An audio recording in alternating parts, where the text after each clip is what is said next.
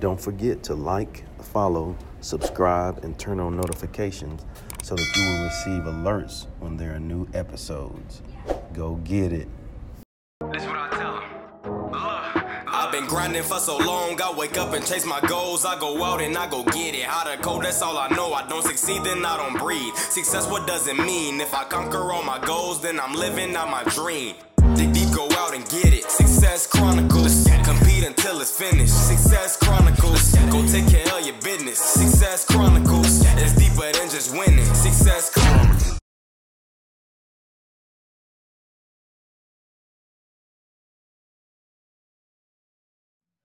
Hey, what's up, everybody? This is Chip Baker coming to you with another episode of the Success Chronicles. And today we're here with Thais Gibson, awesome lady doing some really neat things in the personal development, subconscious mind space. And I'm so thankful to have her on this episode. So first, thanks so much for taking the time to interview with the Success Chronicles. Thank you so much for having me. I'm honored to be here with you. Awesome. Well, I know off air we talked about your amazing journey. But if you don't mind, kind of sharing some of your story with the audience and track it till now. Yeah, absolutely. So sort of why I do the work I'm doing, it's definitely like a personal, really heart-based thing for myself because I grew up in a lot of trauma, a lot of challenges, and didn't really know because I think we all grow up in our families and we adapt to what's around us and we know, this or that. But it really set in for me when after having knee surgery from a sports injury just before my 15th birthday, I just got addicted to my painkillers right after. And it was like I had this sort of rude awakening for the first time because I went through my first experience of withdrawals and I didn't know what was happening to me. I was like, what's going on? And I found somebody who would supply them for me at school, and I would like write in my journal at night, like I'm going to walk down this hallway to avoid her and I'm going to do this. And I would always lose this battle within myself of telling myself, this is the last time, I'm going to stop, I'm not going to continue. But you keep getting pulled back. And so I was pretty high functioning, was an athlete, did get a soccer scholarship. And in one of my classes one day, somebody said to me in passing, probably through the grace of God, the conscious mind cannot outwill or overpower the subconscious mind. And that was this like breakthrough moment because it explained like, oh, that's the battle I fight every day. It's like the conscious mind being like, I'm going to avoid her in the hallway. I'm going to do this. I'm going to do that. And my subconscious having all these different motives at play, largely to avoid pain. And basically from there, I went on a huge healing journey, did like 13 different certifications, a grad program, like everything I could to figure out the subconscious because I tried AA and NA and therapy and rehab and all these things weren't really working for me until I learned that. And it's the same reason we fail our New Year's resolutions because our goals aren't aligned with our subconscious mind. It's the same way we have a hard time breaking bad habits. All these different things are related to the subconscious. So it put me on this huge journey, ran a practice, and then eventually that got so busy that I decided to create an online school for people to sort of learn about all these different dynamics. Yeah. Man, that's good stuff. It's always neat when we can, well, at the time it doesn't seem neat, but when we grow through it and look back on it, it's pretty neat that we can grow through some things and learn and those challenges and get on the other side and then use those to help others. Yes, absolutely. And I think at this point I've done enough work on myself and been through enough pain and then seen the benefits of that pain on the other side to like truly believe that any pain I'm experiencing as a person is actually just to wake me up to something within myself that needs healing, that needs attention, that needs to grow, that needs to be aware. And so when we don't see pain as this like horrible thing, we see it as like, hey, there's some golden nuggets in here that I'm going to extract and take with me. Come on. I mean it. I swear to God. Man, that's good stuff. Oh, thank you. Yeah. I think too, as you were saying it made me think like a cycle. You look at like the symbol for like a cycle and it's like, I think it's like the pain, purpose, passion cycle. We take our pain and, figure out, okay, what's the purpose for this pain? Yes, it's a purpose for everything, right? Absolutely. So what's the purpose for this pain? And I think once we figure out what that is, it allows us to ignite our passion. Yes. Right. And truly just love what we do and truly just be in alignment with our assignment, and really, like, when we get to that space, our path is lit. I mean, like literally, like, lit. You know, you know what I'm saying? Like, Yeah, it's both ways lit. Whatever, however you look at it, it's lit. But I think that's a great place to be in. So, just talk to us about, what are 3 things you've accomplished in your life that you're proud of? I would say really, truly the first one that I'm probably most proud of is just getting sober. I used to think that I used to really have this story in my mind that like, oh, I'll probably just live till I'm 40 and die early and just live like this. And this is it. And, I kind of like points in my life, just thought that would be the way. Like I'm just going to be an addict forever and have a short life because it's going to take a toll. And so I think that was probably the biggest thing I've ever overcome in my life. It's such a tormenting thing to go through as well. So just beautiful to be out on the other side and to live a sober life and be happy and fulfilled.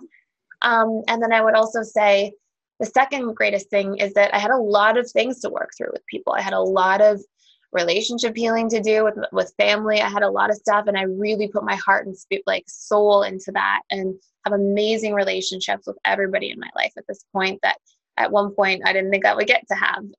So really, really proud. I would say those are my 2 biggest successes. And then, on a more surface level, absolutely starting our school, running my practice, and being able to really serve people with some of that powerful information and teach them about the subconscious so they can really heal.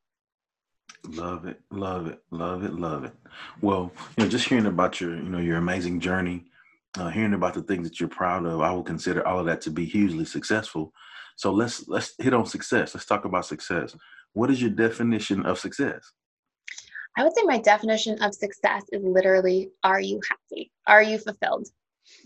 Because I think we all can define success in different ways. And if we're not happy through like the more superficial levels of success, like the money or the car, then what's it for anyways, right? Like if we really look, every single thing that we do is a subconscious strategy to try to gain a certain type of feeling, a certain type of happiness or reward or fulfillment. And so when we go through life, and if we're trying to get that car to feel good or that house to feel good, but then we feel bad in the process of doing it, it's just going to cancel itself out in the first place. So I think no matter what type of life somebody lives or where they live or what they're doing, I think as long as you're happy and you're fulfilled, then that is really what the whole point is. And of course, purpose plays a huge role in that as well.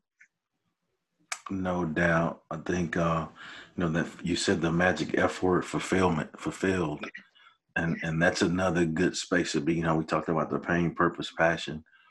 But that fulfillment space is an amazing space to be in. I mean, yeah, we can get, awards and accolades and, like you said, car, whatever, house, all of those things. But when you can get to that fulfillment space in your life, ooh, that's a good place to be.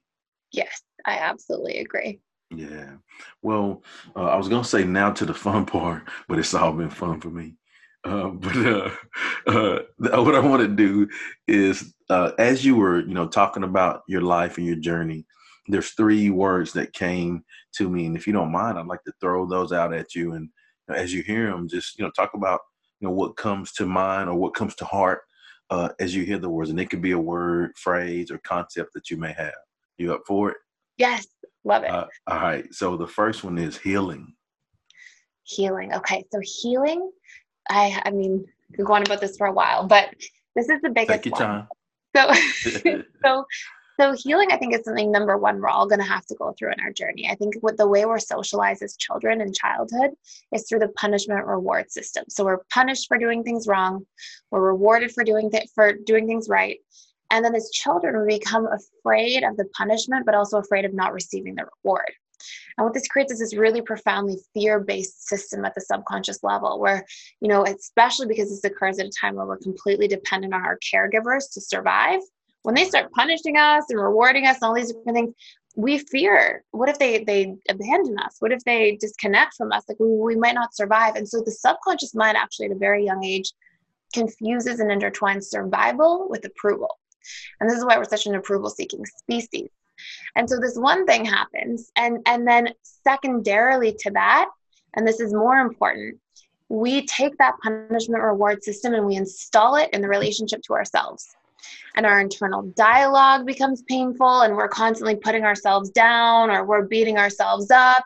And it's all because of the system we're socialized in. And so much of our healing actually requires uninstalling that program and learning to, yes, see when we make mistakes, see when we do things wrong, but not from a place of self-judgment and condemnation, from a place of inquiry and trying to understand and trying to go, oh, what led up to that?